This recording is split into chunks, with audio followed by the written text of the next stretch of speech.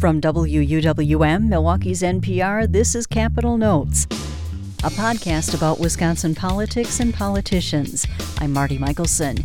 Each week I discuss noteworthy developments with J.R. Ross, editor of WisPolitics.com. Here's our latest conversation. So, J.R., U.S. Senator Bernie Sanders will be in Eau Claire this coming weekend, stumping for Democratic Senator Tammy Baldwin. Republicans are targeting her this fall, and Sanders is considering another run for president himself in 2020.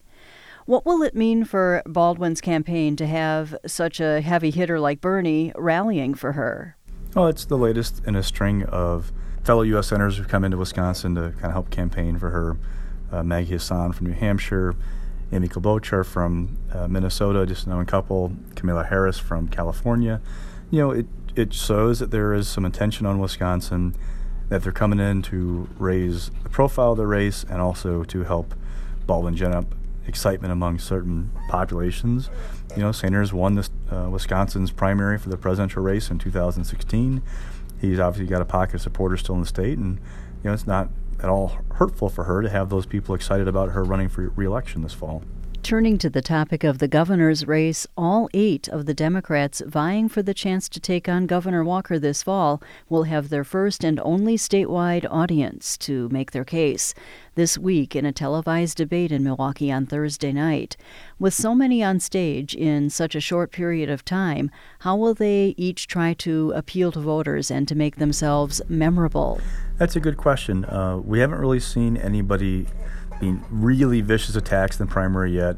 We've seen a couple of small things and, you know, a little bit of digs here and there. What I'm watching for is at what point does anybody really take the gloves off? Because what we've seen is that Tony Evers is the front runner. That's fairly clear, in part because of his name ID.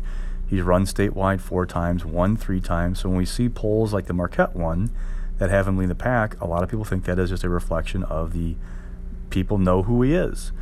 The question becomes if and when people like Kelda Roys and Malin Mitchell and maybe Matt Flynn, if and when they get up on the air and start introducing themselves to voters, do they pull some support away from Evers? Do voters see them as an alternative to him? Or does Evers get up and run his own ads and people reinforce that, oh, this is the guy that I like? That's what we're kind of watching for. Staying on the topic of the governor's race, Governor Walker has been touting his $100 per child tax credit, which observers say he hopes will ride him to victory in November.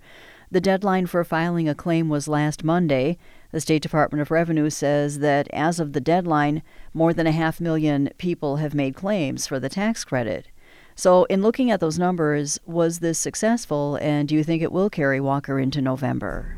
Well, I don't know if this issue alone is going to carry Walker into November, but looking at this thing by itself, there are 2 sides to it. One, there are more than 500,000 households that will get some kind of tax rebate, so that's what Walker is touting. That's a good thing, right? The flip side is there were an estimated 671,000 households that were eligible for the tax credit.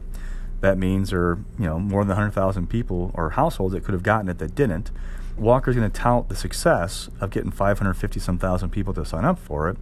But again, that's as short of the overall universe of people who could have gotten the money, and it's well short of the overall population of Wisconsin who aren't seeing a benefit. State School Superintendent Tony Evers has been one of the leading candidates in the Democratic primary for governor, but the GOP sees him as weak on teacher discipline and has attacked him for not suspending the license of a teacher who viewed pornography on his state computer. Then documents surfaced last week that show Evers revoked or negotiated the surrender of 12 teacher licenses last September, which is a record number for him, apparently. Do you think there is a connection between the criticism and this crackdown, and do you think this issue will follow Evers? Well, I can't say definitively one way or another if there is a connection, but Republicans very much want to make one, and the Department of Public Instruction says there is not one. What is interesting about this is that last year during his re-election bid for state superintendent, Evers had a fairly weak opponent and won easily, so the issue of teacher discipline wasn't really prosecuted in the public eye. So we don't know how potent an issue this is for Evers if he does become the Democratic nominee, because it never really got legs in the race last year. But Republicans see this as a vulnerability for him. If he is the nominee, they will push this very hard because it strikes at home for people have kids in school, that this is a guy who's in charge of education. He wasn't protecting kids from teachers like this. I mean, that's the message that they want to drive. I just don't know, in the grand scheme of things, how effective that is among the priorities people have, and that's kind of to be determined, and we're a long ways away from that at this point. Speaking of Democratic candidates for governor, one seems to be stepping up his game as we head into the August 14th primary. Wisconsin Firefighters Union President Malin Mitchell is on a 10-day barnstorm of the state. He's hitting up a lot of places, businesses, particularly the breweries. He's talking to people at the senior centers, and he's holding roundtables on issues, all during this 10-day dash.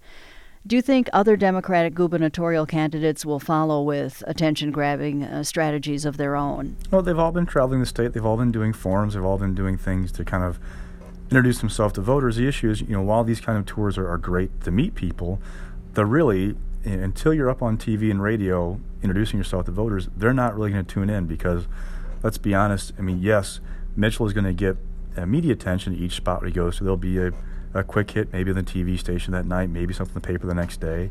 But as far as really reaching people, you do that through paid media. That's radio and TV, digital ads. And these guys are up in the air yet. We're now just the verge of a month away from the primary. So what I'm watching for is at what point can either of these candidates get up on the air and do a sustained media buy and introduce themselves to voters, because they need to kind of get people to know who they are in a short period of time.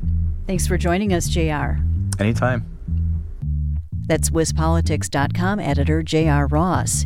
You can join us each week for our conversations, and if you haven't done so already, subscribe to Capital Notes on iTunes, NPR One, or wherever you get your podcasts.